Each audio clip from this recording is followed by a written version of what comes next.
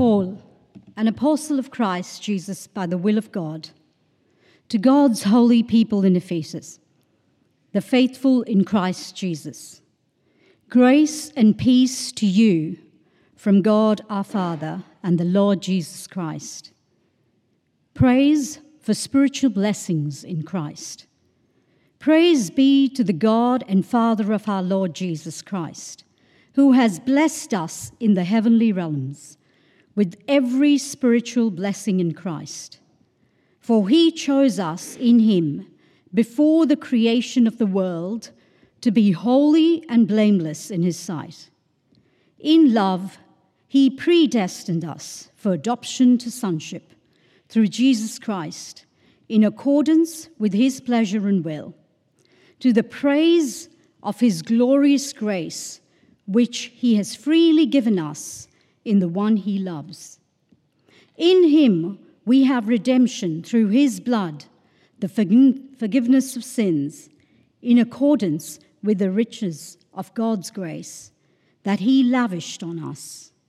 With all wisdom and understanding, he made known to us the mystery of his will, according to his good pleasure, which he purposed in Christ, to be put into effect when the times reached their fulfillment, to bring unity in all things in heaven and on earth under Christ. In him we were also chosen, having been predestined according to the plan of him who works out everything in conformity with the purpose of his will, in order that we, who were the first to put our hope in Christ, might be for the praise of his glory. And you also were included in Christ when you heard the message of truth, the gospel of your salvation. When you believed, you were marked in him with a seal, the promised Holy Spirit, who is a deposit guaranteeing our inheritance until the redemption of those who are God's possession, to the praise of his glory. This is the word of the Lord. Thanks be to God. Thanks so much, David. Thanks, Karis. My name's Josh. I'm one of the pastors here, and I'd love to just briefly pray again as we look at this part of the word and as we start this new sermon series in Ephesians. So please join me. Father, as we gather here together this morning, we come dependent on you to do your work amongst us. Father, we are coming hungry to hear from you, to be filled from your word. And we're coming thirsty, longing to have our thirst quenched by Jesus, the living water. And we just pray today that you'd meet each person where they are.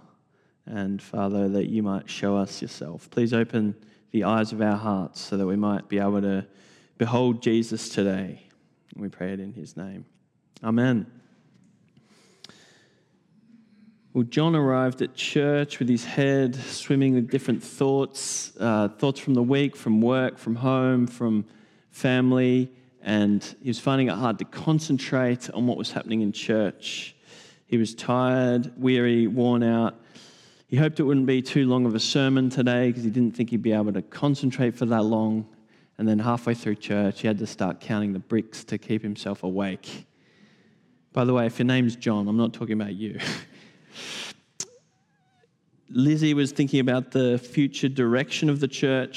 She wondered, what is the vision? What's the ministry? Where is all of this going? She wondered if she should put herself forward for parish council to help the church keep moving in the right direction. But she didn't want to look like she was making herself be too important. That's what she was thinking about. Eric was wondering if Harry would be at church today because they had a disagreement some months ago and they've been out of relationship after a silly conversation. They haven't spoken to each other since, and so that's what he was thinking about. Philippa was thinking about the friend she's been bringing along, whether all of this is a bit foreign to her, whether it's a bit inaccessible, whether she's done enough to help her get oriented to church. And Sean's wondering what the Bible reading's about again, and what are these words that he doesn't understand, and how is he supposed to grow in his faith if he can't figure out what's being said? Which person are you most like today as you sit here? Maybe you have something else on your mind.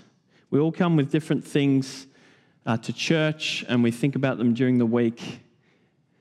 And I know because I think about the same things as you do. But today, as we begin this new preaching series in the book of Ephesians, today the Apostle Paul is going to lift our eyes, lift our hearts to something so much higher than some of these things that we think about. He's going to lift our eyes to what is happening in the heavenly realms, to that unseen spiritual realm that God controls. And he's going to show us something so profound about Jesus in that place and how it actually affects us and our lives right now. We're starting this new preaching series in the book of Ephesians. I love this book of the Bible. God has used it in my life so profoundly. When I was in my early 20s, hearing preaching on this, reading it, I was so struck for probably the first time by the power of God, by the magnificence and magnitude of the gospel, by the centrality of Jesus to God's plans. And so I'm so looking forward to looking at this together. It's written by the Apostle Paul to the first century church around Ephesus, but may have been a circular letter around the areas of Ephesus.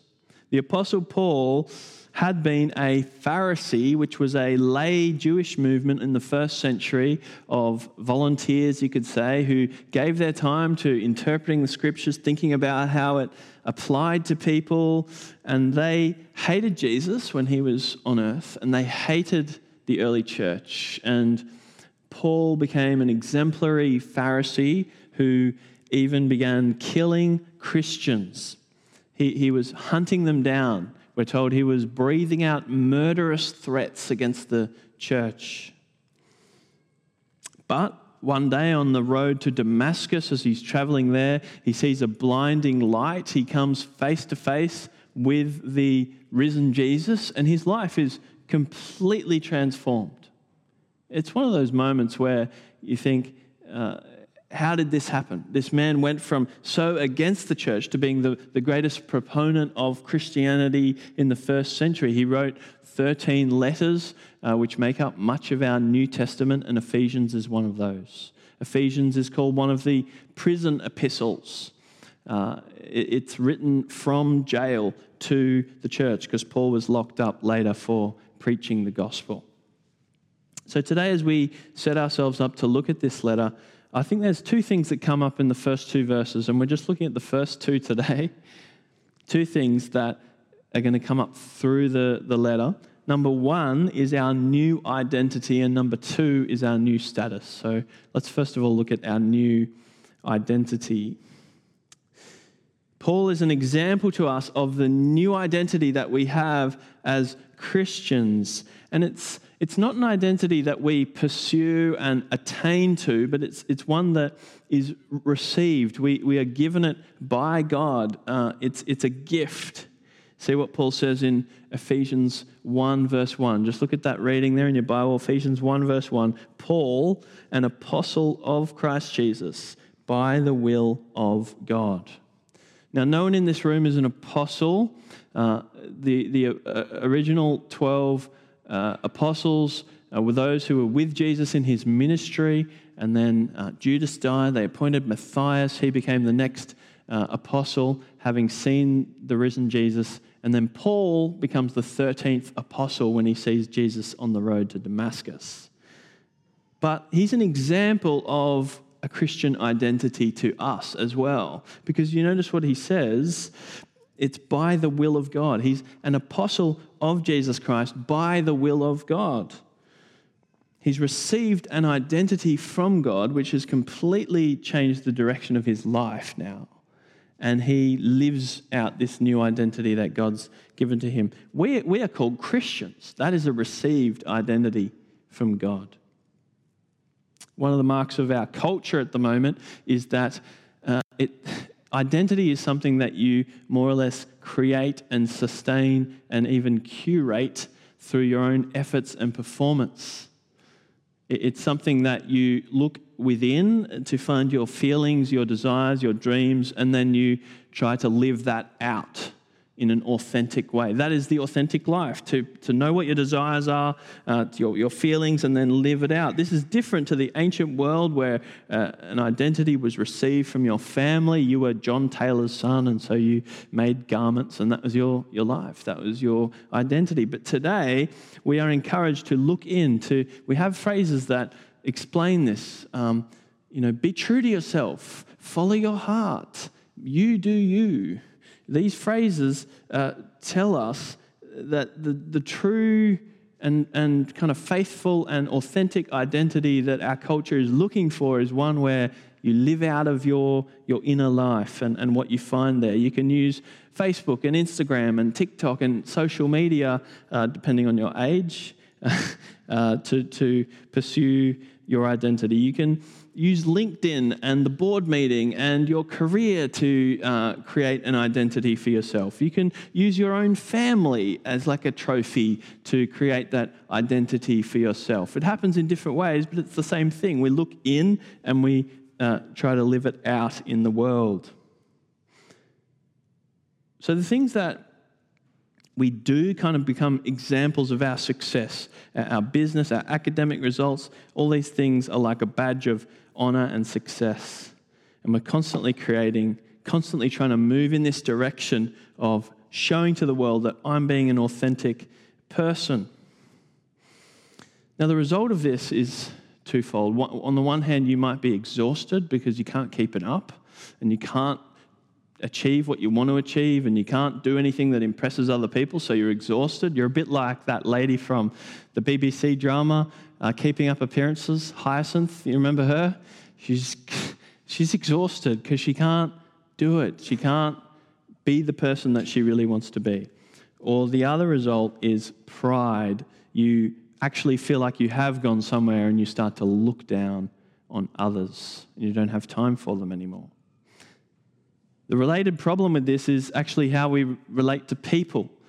We start to see people as either above us or below us. Someone else might be above me who's gone further than me, achieved more, had more success, and I might fear them or revere them. They're above me, and the other people who are worse off than me, I kind of look down on them and I don't have time for them, and they're kind of a waste of space to me. All of this is what Carl Trueman has described in his book, The Rise and Triumph of the Modern Self, as, he says this, that which hinders my outward expression of my inner feelings, that which challenges or attempts to falsify my psychological beliefs about myself and thus to disturb my sense of inner well-being, is by definition harmful and to be rejected. So you see what he's saying? If something gets in the way of you living out of your heart, your dreams and your desires and your feelings, then you need to get rid of that thing altogether. So the ultimate authority structure in our current contemporary culture is myself, my desires, my feelings. What I have inside of me is what I need to be accountable to and nothing else. The problem with that is it's flimsy. It's a flimsy, poor way to have an identity. Because if you're anything like me, what's inside of you might change before breakfast, after breakfast, lunchtime, in the afternoon. I can be different people throughout the day, depending what happens. Don't get me started on different seasons of life and how different my desires have been. Don't get me started on the middle of the night when I get woken up then and what I'm like then. And if you have this mindset, yes, you might still help people. You'll still look after people. But ultimately, if your goal is to live out this authentic inner life in front of the world, even other people will be kind of projects where they are either helping you live out your authentic life or they're hindrance to that. And so you can't actually care for people on their terms and what is best for them. There's even a religious version of this identity where you have the smug religious person who looks down on other people because they're not performing as well as them. They're not praying as well. They're not doing the disciplines as well as them, or they're not, showcasing their spirituality like they are. Or there's the insecure religious person who's constantly looking sideways thinking, I'm so much worse than all these other Christians around me. And either way, you're looking sideways to those around you. So what's the alternative identity in the gospel? Well, you can see it in what Paul says about himself. You can also see it in what he says about the church. See the rest of verse 1. To God's holy people in Ephesus, the faithful in Christ Jesus. The most fundamental thing Paul sees about himself and this church is not their performance, their status, their achievements, their city, their whatever. The most fundamental thing about him, about this church, and by extension us if we are believers in Christ, is God and his work in Christ. God and his work in Christ is the most fundamental reality about who they are. Paul's called an apostle, which is the word really just means he's a sent one, that Jesus has sent him into the mission field to do his work. He says this is not through his achievement, it's through the will of God. The church, the Christians, are called God's holy people. And it's because of the work of Christ at the cross that they have now been bought through the blood of Jesus to be a new people out of this world, to bear the mark of Jesus and the Spirit, to be set apart and unique and sanctified, to be a totally new people. So here's an identity that is completely different to the one offered us in our culture. Not discovered by us, but decided by God.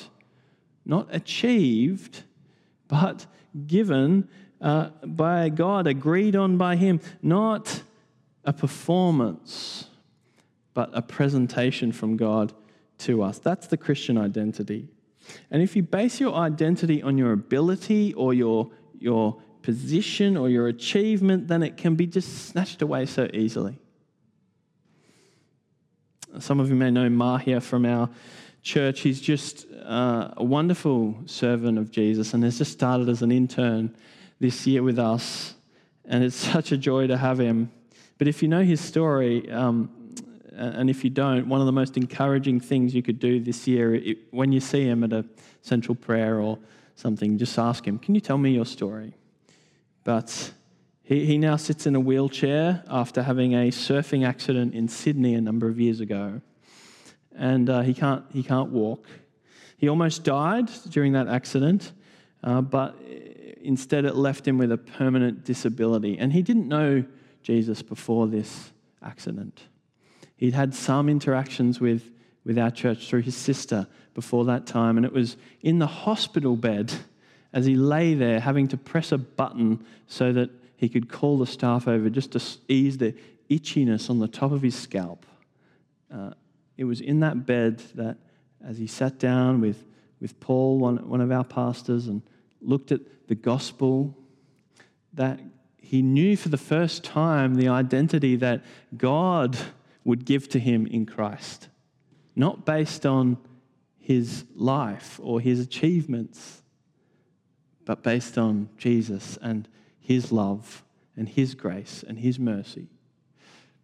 And in an earthly sense, all of his identity was stripped from him in that accident. But if you meet him today, you will know the difference that the Christian identity has made in his life, where he now serves freely and willingly and lovingly so many people. When I'm with him, he's on the phone to all these friends, sharing Christ with them. He has a group that is growing constantly of his Iranian friends who he's bringing to know Jesus. If you grab hold of your new identity that comes in the gospel, it will radically shape your life, because no longer are you looking sideways, no longer are you looking within, trying to strive to live and discover and create something, but you receive with open hands what God has given freely in Christ. You won't be defined by the performance of yourself or your children or other people around you. You won't be defined by your academic or sporting achievements or your creative endeavors. You'll be defined by Christ.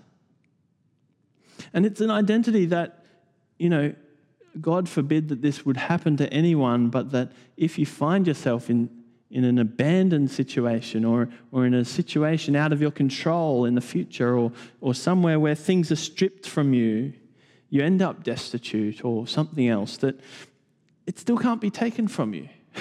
Because now the most true thing about you is not what you say about yourself and not what others say about you and not what you have done, but what God has declared, and what he has declared is not going to change so long as God lives, and God will live. And that's why we sing that song, I am who you say I am. I am who you say I am, not who I say I am, not who someone else says I am, but who you say I am. So that's the new identity. Last thing this morning is the new status that we have. Notice the second part of verse 2 with me. To the saints who are in Ephesus and are faithful in Christ Jesus. It doesn't matter which philosophical or religious system that you look at in history, all of them would tell us there's something wrong with the world. There is something wrong with humans, with our hearts. There's something wrong in this world. Seneca, the first century Stoic philosopher, says this. He says, it's not only that we have acted amiss, we shall do so till the end. In other words, we're stuck in this human condition. It's a predicament. We can't get out of it. And he said, most of all, what we need, he's not a Christian, but he said, most of all, what we really need is for someone to give the hand down to let us out. We need rescuing. We actually need a savior. That's what he's saying. And all of the philosophical traditions agree there's something wrong. The world's religions agree there is something wrong with the world. And most actually would say that in some way, if we can do the right things, if we have the right discipline, if we do the right strategies, if we say the right things, we can fix it. We can solve it for ourselves or for our society generally. We can move from being evil to holy somehow through our effort. What does the gospel say? The gospel says, yes, there is a fundamental problem. Yes, it has infected the world. Yes, like Seneca says, we're stuck in that. We can't solve that. But it says that it's from here, from our hearts. It's called pride. It is us, the creatures, saying to our Creator, I've got this. I don't need your help. I don't want your help. I know how to do this life on my own. And it is caused by pride in the human heart. It is called sin. That's the Bible's word for it. And it provokes the judgment of God. God says to us as a response, I will cut you off from my life if that's the way you want to live. I will hand you over to your desires if that's what you want. I will give you over to the life without me if that is what you wish. And that is what is called spiritual death. Now, Paul will say in the letter of the Ephesians, there's a way out of this situation. There is a way out. And it's not through effort. How will it happen? He says we need to be united to Christ. We need to be, the language he uses is in Christ. He uses that phrase, in Christ, 30 times throughout the letter to the Ephesians. And it's in that place, in Christ, that every good thing comes to us. God's mercy, God's grace, the redemption, the predestination, the work of the Spirit. All these things come when we are in Christ, when we are united to Christ. So the church here is described as being in Ephesus, but it's also described as being in Christ. Physically, they are in the city of Ephesus. Ephesus was a successful city, a city that was full of trade and also idolatry. It was a dark city. It was full of black magic and witchcraft, and you can see that from our Acts reading. And when the gospel came to that city, there was an almighty conflict between the darkness of the city and the light of Christ. It even changed the economy in the following chapter, Acts 20. There's an uproar and a riot in the city because they want to stop this gospel coming, which is now interrupting their local economy. But the biblical storyline would tell us that Ephesus, that any of the cities that are established like this, in opposition to God, away from the providence and the plan of God, are all in the same trajectory. And that is all the cities of history, starting with Babel, that city where they built this great tower to try to create a name for themselves, that all cities that humans build where sinners get together and set ourselves up against the God who created us, that all cities are in the same trajectory, the same way. But the church might sit in the city of Ephesus, and yet there is another place that they sit at the same time. Spiritually, they sit in Christ, that they are united to him by faith. So yes, they sit in this city of Ephesus, but they are God's holy people in Christ Jesus. That they actually have a spiritual location. And it happens as we put our faith in Christ. And faith, by the way, is such a misunderstood word. It just means coming to Jesus with empty hands. In fact, the only thing we bring is our sin. We say, Jesus, I'm coming to you like this. And he says, yes, I receive you. That is faith. And when you come to him like that, he indwells you and you indwell him. You are in Christ as a believer. And we as the church collectively are in Christ. And so, yes, we sit here in Neutral Bay this morning, in Sydney, a city not so different from Ephesus, although our idols may be slightly different. But we are seated in Christ in the heavenly places. Jesus, the one who is raised from the dead. It is like being in an aeroplane. You get into an aeroplane, you sit on your seat, and now what happens to the aeroplane also happens to you. If that aeroplane starts flying at 995 kilometers an hour, which apparently I just discovered they do, that's very fast, you also go that fast. If the airplane flies at 11,000 meters altitude, then you fly at that altitude. If it lands in Spain, then you land in Spain. Because what is true of the plane is true of you now. It's the same with being united to Christ. If you are in him, then what is true of Jesus is true of you, Christian person. That the life that he has in himself is now yours because you're united to him. That the redemption that he has to give is now yours. That the relationship with his Father is now yours because you are united to him by faith. You have a new spiritual location. I'm not talking about what you need to do as a Christian. I'm talking about the new status God has given to you as a gift. A total gift. Nothing that you've done to earn it or pay for it or pay it back. Louis Berkhoff says, all our good is outside of us, and that good is Christ. Another theologian says, union with Christ is not union with a system of doctrine, nor with an external religious influences, nor with an organized church, nor with an ideal man, but rather with a personal, living, risen, omnipresent Lord. And A.W. Tozer says, the moment the Spirit has awakened us to life in regeneration, our whole being senses its kinship to God and leaps up in joyous recognition. How much do you take a moment to think about Christ, think about who he is, and the fact that you are connected to him, eternally connected to him? Like a marriage is a great illustration. Notice verse 2, grace and peace to you from God our Father and the Lord Jesus Christ. It is in Christ that we receive grace, that undeserved favor and forgiveness of God, and peace, the undeserved relationship being restored between us and God.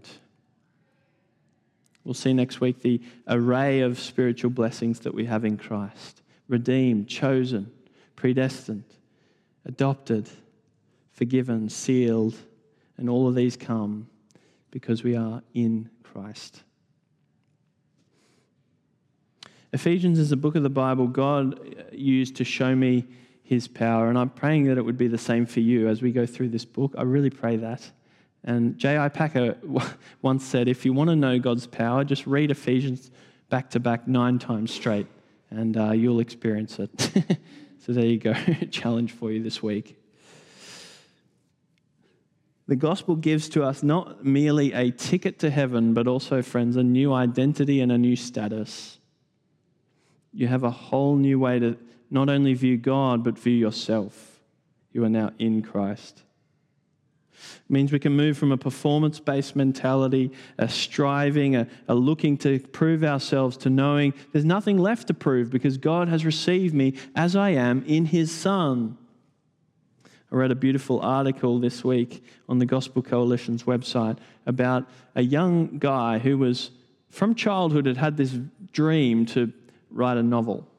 And he'd submitted multiple manuscripts trying to get this thing published. But he found he was actually neglecting his family. He was getting up in the early hours of the morning trying to write these novels, and he became angry with his family. And he came to this realization that he had to let it go.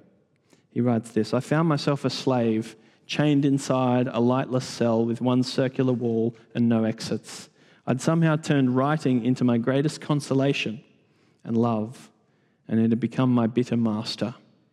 Thankfully, in our darkest moments of slavery and futility, God is there. Now that I've made the decision to shelve my dream, I feel the freest I have in 24 years. Those feelings of failure, ashes on the wind. The despair like a ghost of a nightmare. The short temper, let's call that one a work in progress. He knew that he was now in Christ. Our culture would say, blasphemy, pursue your dream. But in Christ, he could let it go to pursue what God had for him in that moment. The responsibilities he had. Friends, in Christ, we have everything we need. What are we lacking? We lack nothing. You don't have to go chasing things to find your identity, to find a status, to find a performance that you can project to the world. No, we have it. We have the best thing that we could possibly ever want in Christ. When I confirmed my baptism vows at about 16 years old, we got to choose a song for the service, and I chose this one by Charles Wesley, And Can It Be? And I'm going to read the last verse, which just captures so much of this new identity. It says, no condemnation now I dread. Jesus and all in him is mine. Alive in him my living head, and clothed in righteousness divine. Bold I approach the eternal throne and claim the crown through Christ my own. Let me pray. We thank you this morning, Father, for showing us in your word the amazing grace, the amazing blessing that you have given to us in uniting us with your Son by your Spirit. We thank you, Father, for this work you have done. We thank you that though we sit in this city here in this world, that, Father, we more fundamentally are yours because we're united to your Son. Father, impress this on us, we pray, as we look at the book of Ephesians. Impress this on us so deeply so that we might live out of this new life you've given to us, so that we might do it for your honor, for the love of you and others. And we pray this in Jesus' name. Amen.